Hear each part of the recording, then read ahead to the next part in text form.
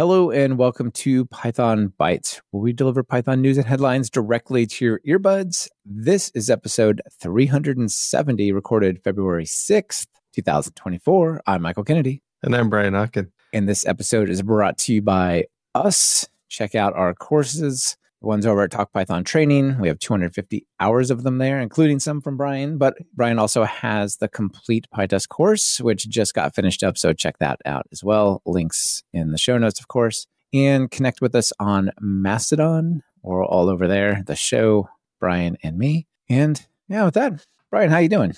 I'm doing good. It's funny, the date. One of the things that I've noticed lately, I've actually had to write a couple checks recently. And what? The hard part is not the day, because my watch tells me what day it is, or the day, the day of the month. And I usually remember the month, but I'm still having trouble with 2024, man. Yeah, So the year is a problem. It's definitely a problem. Yeah. Anyway. When I got to write stuff these days, it's like I break out the claw. I used to write so good when I was in grad school. It was like beautiful writing. All right. Not cursive, but just really fine print. And it was excellent to read. Now you would be like, did you even go to school? What is wrong with you? Like, no, I can't write. I'm sorry. The claw is not working today. That's funny. I write all the time. And I was writing, I found some old ID cards from like high school and junior high. Mm-hmm. And my daughter, I showed them to my daughter and she's like, how is your hand, like your signature's the same now as it was in like 8th grade? Incredible. Like, I don't know. I just nailed it, man. So anyway, or I haven't gotten any better since 8th grade. With it right off the bat. That's awesome. Yeah. Well, what topics are connecting with you today? Well, a couple things. I've been converting a lot of projects to Python 3.12. So, and I know it's been out for a while, since December, I think. Was it December? But a little bit before then. I can't remember. Yeah, like November or something like that. Okay. So, but wanted to do like a summary. So, in thinking about like, should I upgrade projects? So some of my projects are still in 3.11, which is fine, but hopefully I'm kind of like halfway between 3.11 and 3.12. So there's an article called, and we do this every couple of years, I guess, a summary of major changes between Python versions. It's like reasons, look back as to why you might want to update. And this is kind of a fun walk through. So hopefully you're not still in 3.7, because 3.7 and earlier are all end of life. Yeah, you're living in the past if you're on 3.7. Yeah, but some of those things that some of the things that came in, it's kind of a nice thing. Looking, we've had F strings since 3.6, so definitely use F strings everywhere. And then underscores in numeric literals. And you know what? It's been around since 3.6, but I've just started using this. I know it's been around for a while, but whenever I need to do a constant or something like that, I'm like, we can put underscores in there. It's nice. Yeah, I like that one a lot. Actually, I've been doing that a lot too. It really makes a difference. Like, is it 10,000 or 100,000, or is it 1,000,000 or 100,000? Yeah, really quick now. It's really nice. Anyway, a couple and data classes also been around since 3.7. Anyway, those are ancient history now. Let's jump ahead. I'm just going to highlight a few of these for people. 3.8, of course, we had the walrus operator in 3.8, and self-documenting F strings. So this is something that I've been using all the time now. And for some reason, I thought it was later, but putting equal sign in a F string variable so that it prints out like variable name equals value. Super handy when debugging. So that's great. 3.9 brought us a whole bunch of great stuff with typing. So people were starting to use a lot of typing in Python even before then. But one of the things was, if you wanted to type a list or a dict, you had to say from typing import capital dict or something. And in 3.9, you don't have to. You can just do the lowercase, 3.9 and above. So that's really handy. And I use that a lot with even when I'm not type checking, but if I want to like tell people what the parameter list looks like.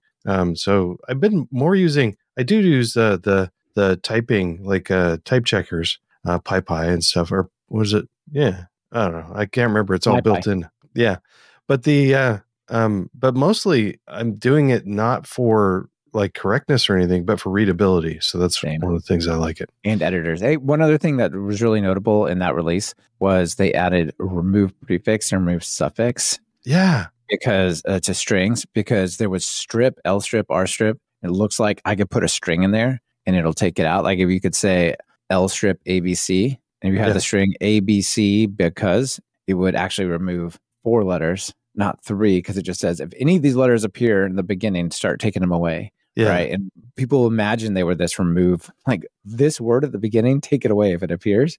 And so this is here, and I always forget it's here, and I should be using it more. Actually, this is another thing that I've just started using more now, even though it's been since 3.9, is this remove prefix and suffix. Mm-hmm. So kind of fun to look back and look at all the fun goodies and go, wow, it's been in for a long time. I should totally use that more. And sometimes people postpone it because they're supporting multiple versions of Python. So this is another reason why this is a great thing to have these kind of lists around is when you start deprecating old versions, you can look back and go, oh, yeah, I can use this now since we're only doing 3.8 and above. So we can, or 3.9 and above, you can use some of these things. 3.10 brought us structural pattern matching. I can't believe it's been that long. We now have switch cases in Python. Well, they're match case statements, but totally fun. And then also one of the big things that are typing time savers for me is to be able to use the pipe operator for unions. So I'm not going to go through all of these, but it's a fun look at. 3.10 also brought us slots in data classes. That's pretty cool. But I've had no problems with switching over to 3.12 in any of my projects. So I think people should just jump the gun and try it. One of the cool things with this article comes up, I'm going to swing down to the bottom, is some of the useful things in converting from different versions. There's different changes to the typing extensions and stuff, but there's a project called PyUpgrade that'll allow you to just automatically upgrade a lot of your source code. And I think that's cool, and I've done that for a couple of projects, but also I just sort of upgrade and I'd leave the code alone often if it's unless I go back and it bugs me, some of the things that bug me. Do you proactively PyUpgrade your projects? I haven't used PyUpgrade. It's looking interesting. Maybe I should. Okay. I've used Fluent, though. I think it's Fluent is what it's called, where you can just say convert every string format of any variety to an F string. And that to me was like, just F strings. Just give me F strings. They're so much more readable. But other ones, I don't, if it upgrades, say, an optional of a thing to thing pipe none, I don't necessarily want that, right? There's certain things where I know I could have a different syntax, but I kind of like it the way it is, so I don't necessarily do that. Okay. Although I do use rough format these days, and I think rough format kind of does that as well, but not as aggressively. Yeah, one of the things that article brings up, and I'm curious about this with rough, I'm pretty sure they do this as well, but it mentions that black, if you're using black to reformat things, it will, the formatting at least, there's some conventions that have changed, or some different things about different versions of the language, but it respects the requires Python setting in your pyproject.toml. So if you have that set, black will do that. And I'll have to look that up. I'm not sure if rough does that. Anyway, fun article to look back and go, hey, why am I not using these features now? Because we've already upgraded. So yeah, excellent. I think rough does, but I don't know 100% for sure either. All right, Brian, you want to talk about Heroku, sort of? Sure. All right. So Heroku, the web hosting platform as a service, like, hey, you just git push and then your Python code runs, or whatever other platform you want to run on probably runs. And you can get these managed databases, and you can get it'll just run this stuff, and kind of like Docker, but you don't really have to think about it. It was the darling of many tutorials and other things, as well as people using it, because it had a free tier, and completely reasonably they said, you know what, we can't just run software for free for everyone. We're going to stop this. But it's a hassle, right? So people might have had the feeling like, hey, I had this change forced upon me against my will. I was using this service, and then that service changed, and I'm committed to that service, but I don't necessarily like the way it's changed, right? And as you know, as everyone knows, I've been on this Docker kick and all the things you can get out of it, and how awesome once you get some kind of infrastructure set up to run those kinds of things, how easy it is to adopt additional stuff, right? Yeah. So I want to tell people about doku.com with 2 Ks, dokku.com. It is a open source platform as a service alternative to Heroku. So basically, here's what you do. You create a $5 server somewhere, maybe 10 if you want to go crazy. like DigitalOcean or something like that. You go in there, you run Doku install, and it just runs on top of Docker. And then once that foundation is created, you can just go and do all the stuff that you would normally do with Heroku, but here, right? So you install it with just wget or curl or whatever, set some information, set some domains, and then you just go and create your app, right? And then later, somewhere down the line, you can come over and you just say, basically, Doku get sync, give it your app, give it your GitHub repo or your Git repo, and it'll go clone it, create the equivalent of dynamos that they had over on Heroku, and just run it on your machine. You give it, and also it integrates with many of the same constructs that they had at Heroku. So with Heroku, you had, what was it called, a proc file or something? I can't, I didn't do Heroku, so I don't really know, but you basically had this file that was kind of like a Docker file that said, when the app starts, this is the command to make it run, right? Like a Flask run or UVacorn run or whatever, right? Like you just tell it the stuff to do to start. And so you basically do that, and then you just Git push. Yeah. It even supports scale out, right? So you can say, hey, I would like to scale up my web app to have 2 nodes. Boom, done. Do that on your local machine, and off you go. That's cool, right? Yeah, I assume you'd have to set up like multiple droplets if you're using like a database and stuff, but no, it just runs multiple containers in a cluster on there, right? So everything this does is it basically is orchestrating Docker on some particular piece of hardware that you set up. Like I would recommend a VM, not a real piece of hardware for most people, although the DHH leaving the cloud makes sense if you're going to have something huge, right? But in general, get like a $10 VM on one of the clouds that is more focused on that, like DigitalOcean. And then once you run this, it'll just scale up and create and build all the Docker containers and put them in networks together and all that kind of stuff. Wow. Yeah. That's pretty neat. Yeah. Oh, Kim is pointing out maybe that I say Doku. He's right. So that would be Doku. Maybe. Okay. I think, DOK. Doc is probably not dope. But it's DOK. Oh, yeah. It's two Ks. From Docker, right? Probably. Yeah. Yeah. I should know this, having a last name with 2 Ks in it. Yeah, it would be totally Doku. Doku. Okay. Because it's a riff on Docker, right? Yeah. There's also a ton of plugins you can get for it, which is pretty cool. So if you look at it, you can see there's stuff that just like copies files, but there's also CouchDB. You can integrate Let's Encrypt, MariaDB, MongoDB, RabbitMQ, all these different things you want to plug into it. Also come along, right? Maintenance mode. I don't know what that is, but they all look interesting. People can check them out as well. So it looks neat. Final thoughts on this is it's open source and free, which is excellent, but there's also a pro version if you want, like this is not required. Yeah. Right. So it gives you a little bit more features. It also gives you support, and it's like $850 once. A month? No, it's just once. if your company says like, we really want something that we can get support with and whatever, Yeah. It's an option out there. It's cool that there's a way for this project to be supported. And also, if you're in a company and something goes wrong, the company's paying for it, it's kind of nice to be able to say, somebody please help, rather than, all right, who knows the most about Docker here? Get over there and get in that server and make it work, right? If it comes down to it. So anyway, that's what I got for our first item. I think it's for people who are looking for an alternative to Heroku. Yeah. Well, I was just looking in. I was like, well, what if I want to use it and I want to throw them a few bucks anyway, but I don't want to give them 850. On GitHub, they do have a sponsor of this project, so you can give them a few bucks if you want. So. Yeah. And what about their GitHub? How many? They have 25,000 stars. So this is not just hey, guess what I created this weekend, right? Like this is a project that's been around for a while. It's some 500 updates even yesterday. So yeah, exactly. It's like it's mostly built with Go, but has a little Python love in there. Nice. Okay. Looks fun. Yes, indeed. What's your next one? Well, my next one is sort of a plea to everybody out there. I was looking for topics today and having a little difficulty, so I think that we should have more people writing more blog posts. But okay, so I've got some information. So one of the great things is we can follow Jeff Triplett because he's leading the way here. He's trying to do one blog post a day in February. So let's get more people trying to do it. You can start late. It's only the 6th. you start from now and move on. So want to highlight Jeff Triplett. So awesome starting this. So one post today in February, and let's go through the ones he's got so far.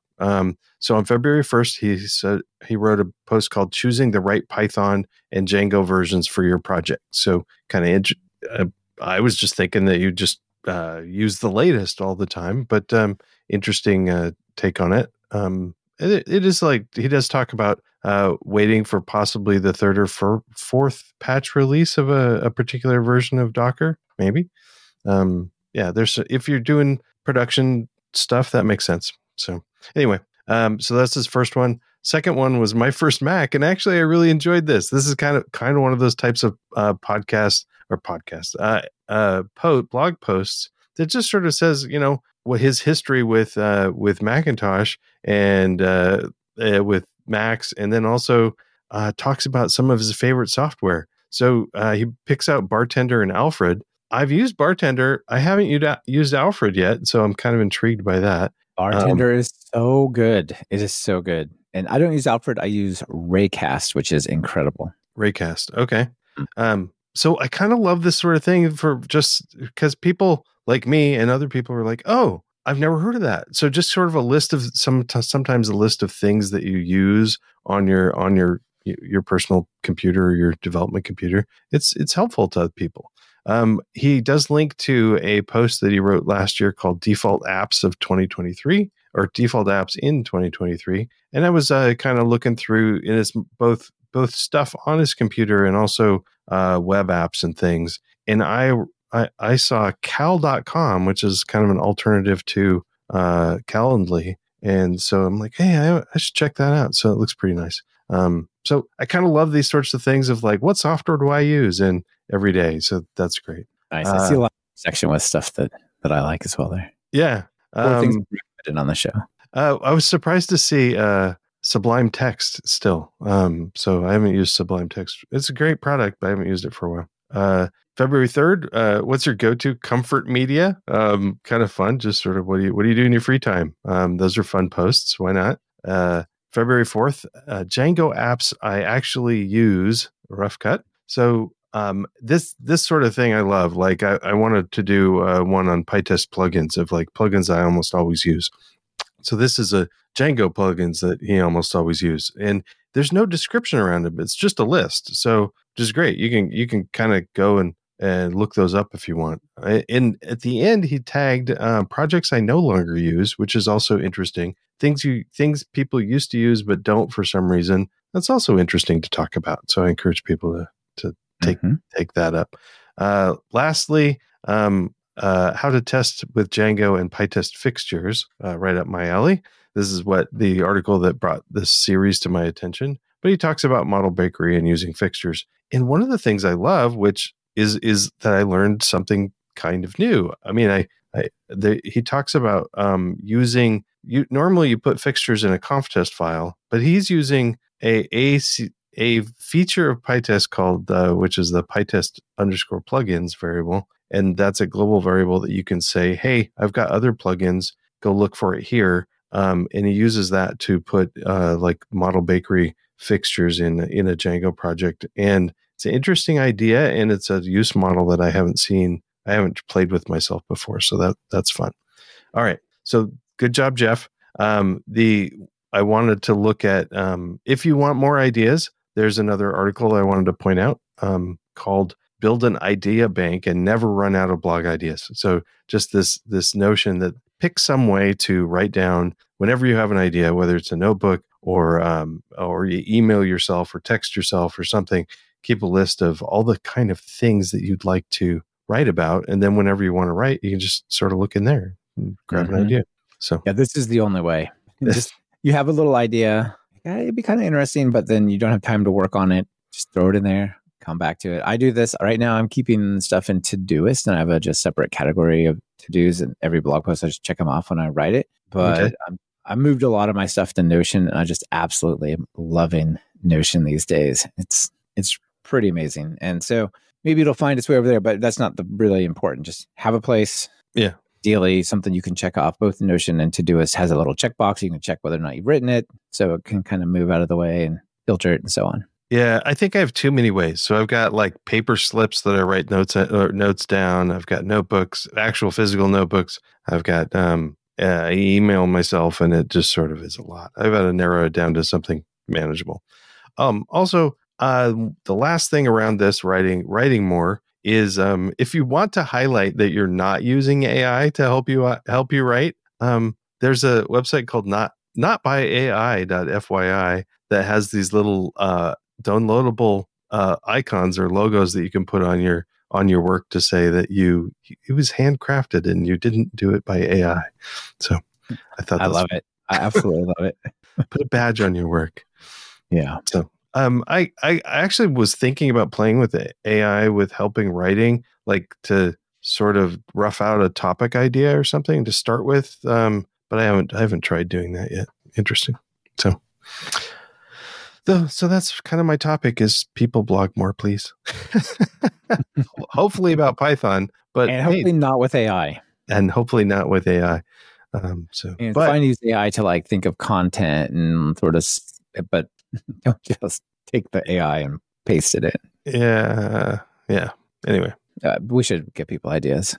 So, what you got for us next? I do have some more stuff here. Let's see. The next one. Oh, I just closed it. That was not ideal. Here we go. All right, let me get my screen up. All right. No, not that one. I'll come back to that in just a second. Okay. So this one was going to be an extra. Okay. Brian, how fast is your server? If you had a server at AWS or you had a server at DigitalOcean or wherever, how fast is it? I don't know. No idea. I mean, network speed, not compute speed. How fast is it? Well, the way I would do it at home is I would go to speedtest.net or one of the other speed testing mechanisms and I would run it. Right. And, I got to tell you, doing speedtest.net is just more fun since I got fiber. Remember we talked about like one of the episodes, I got it like straight away.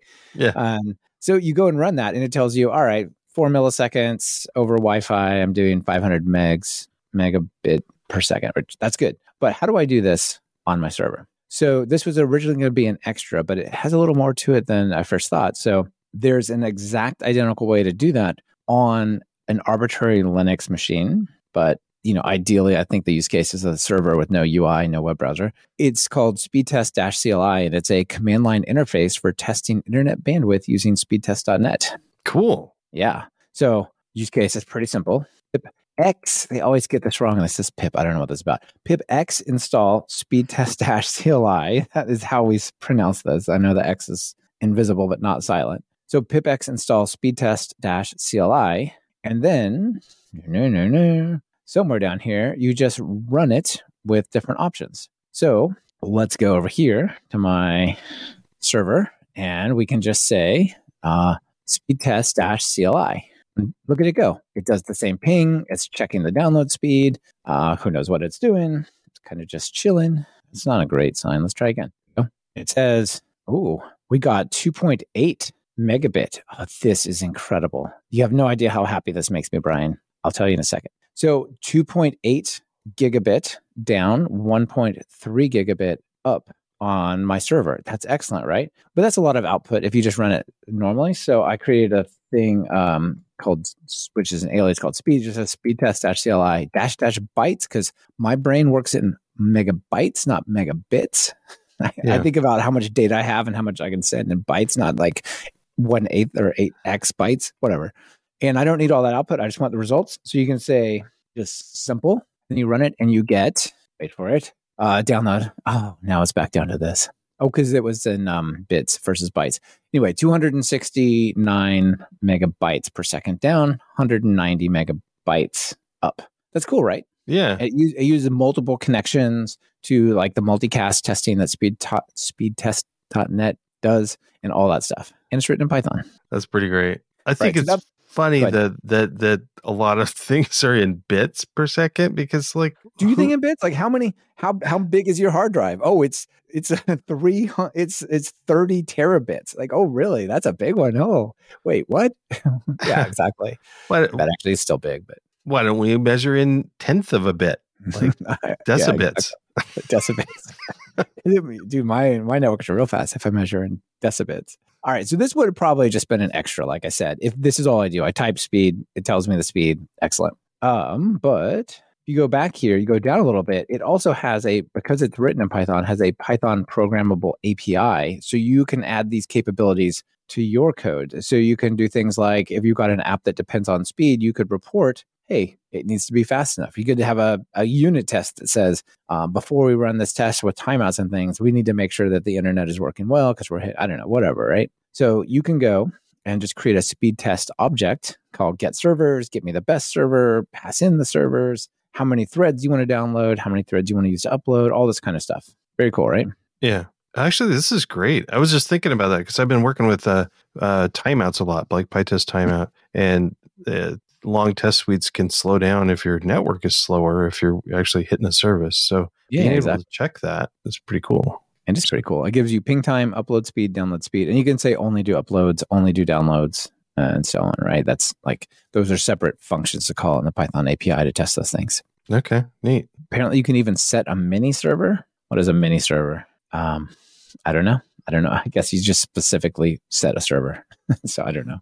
Anyway, this is cool. If you want to know the speed of your network on your server or in CI or something like that, here you go. Yeah, nice. Indeed. All right. How about extras? You got any gathered today? Last week I mentioned that PyTest 8 was out and people should upgrade. And so I've been upgrading to PyTest 8 and debugging stuff. And I there's no problems except for something weird.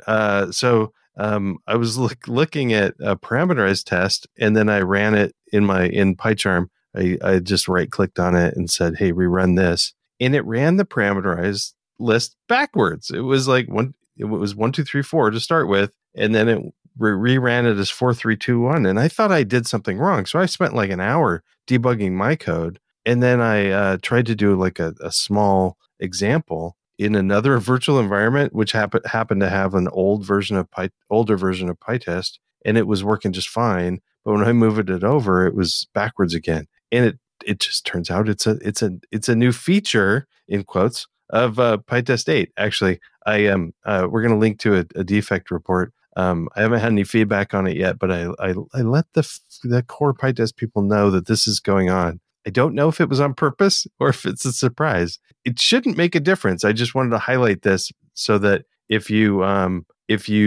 across this, you're not doing something wrong. It's just it was a change in the behavior. So anyway, an implementation detail has surfaced. Yeah. So all right, did it promise to run them in order?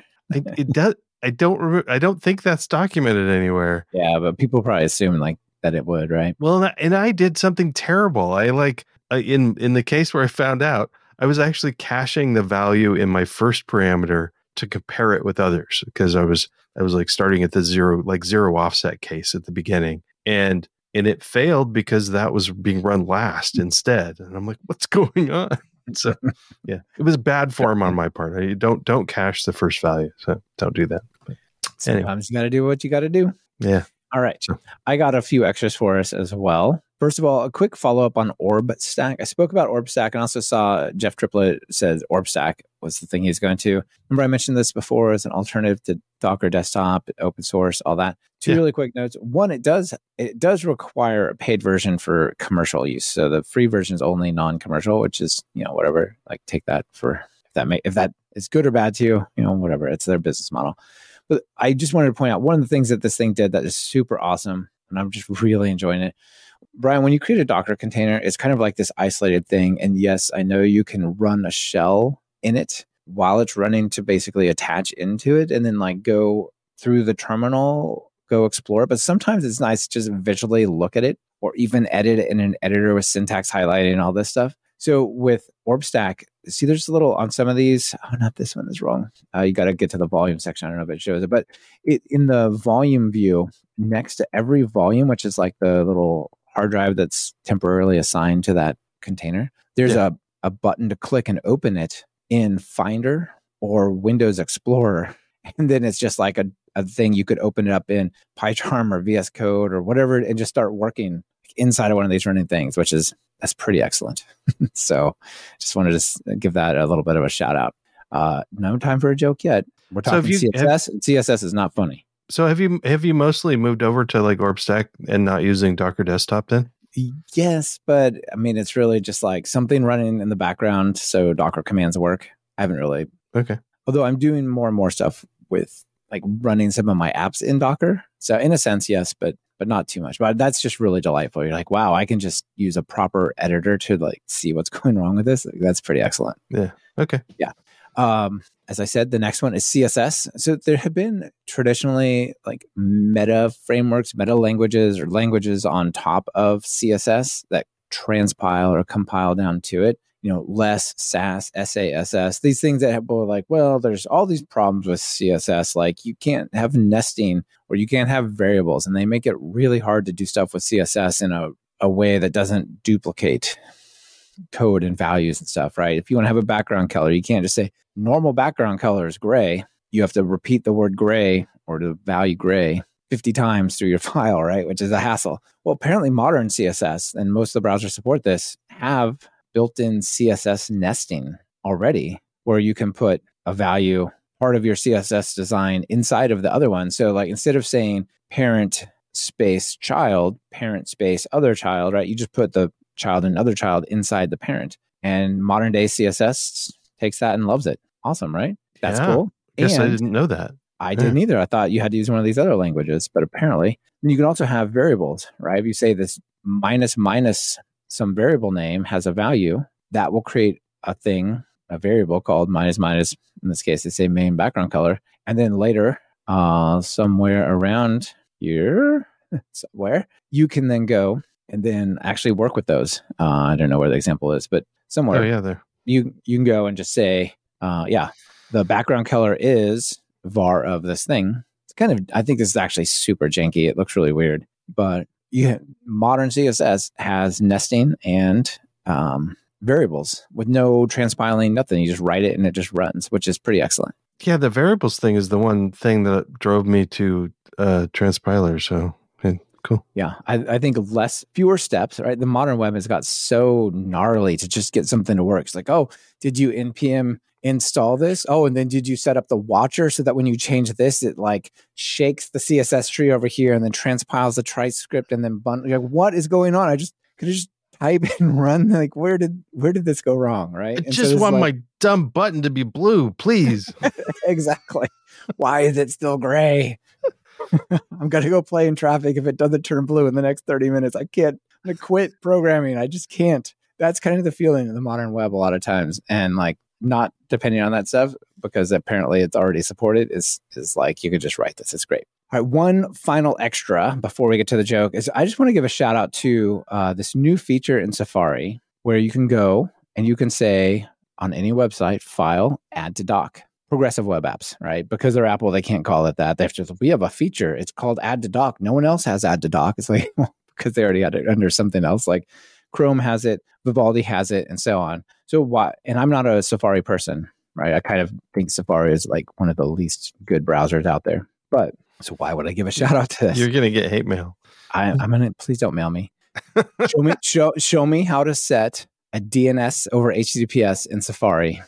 Even a simple thing like that. Can't do it. Okay, back to Safari in the good way. So one of the things I use Vivaldi, right? Everyone knows, I talk about it all the time. You can do this in Vivaldi and it's excellent. The problem is, if I want to open one of those apps and I don't have Vivaldi open, Vivaldi with all of its histories and all the windows I had open come blasting into the screen. And then that little thing I was trying to open opens. Yeah.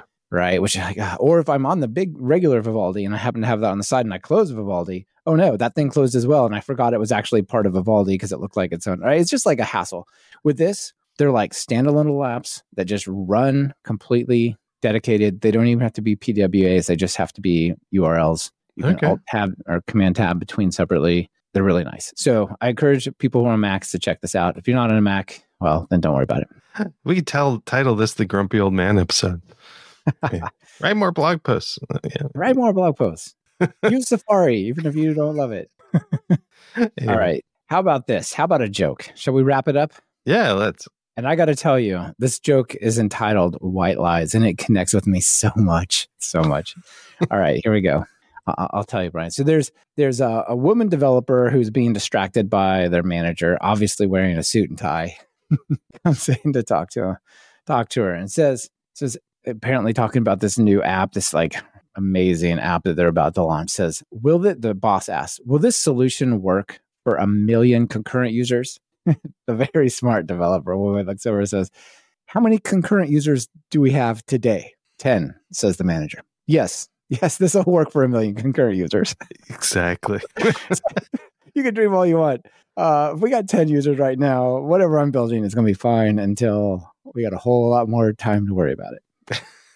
Yeah. Does that connect with you? Yeah, very much. Yeah. It's hard to not think about that. Like what if this takes off tomorrow and we like, well then we'll add capabilities tomorrow. Yeah. So, yeah. Exactly. That's why it connects with me. So it used to be that in the software world you could tell if somebody was had a job interview that day was because they were wearing a suit or wearing a tie or something like that. So when I first started, I would wear ties on Fridays, and people would say, "You're freaking everybody out because everybody thinks you're interviewing for another company." Hey, just keep them on edge. Just don't let them get too comfortable. Yeah. But now I watch out for any of my coworkers that are not wearing the same shirt they wore yesterday. They might be on a job interview. Mm-hmm. Anyway. Yeah. So thanks for the joke and the wonderful episode. Absolutely. Great to be here with you, Brian, and with everyone else. See y'all later. Bye.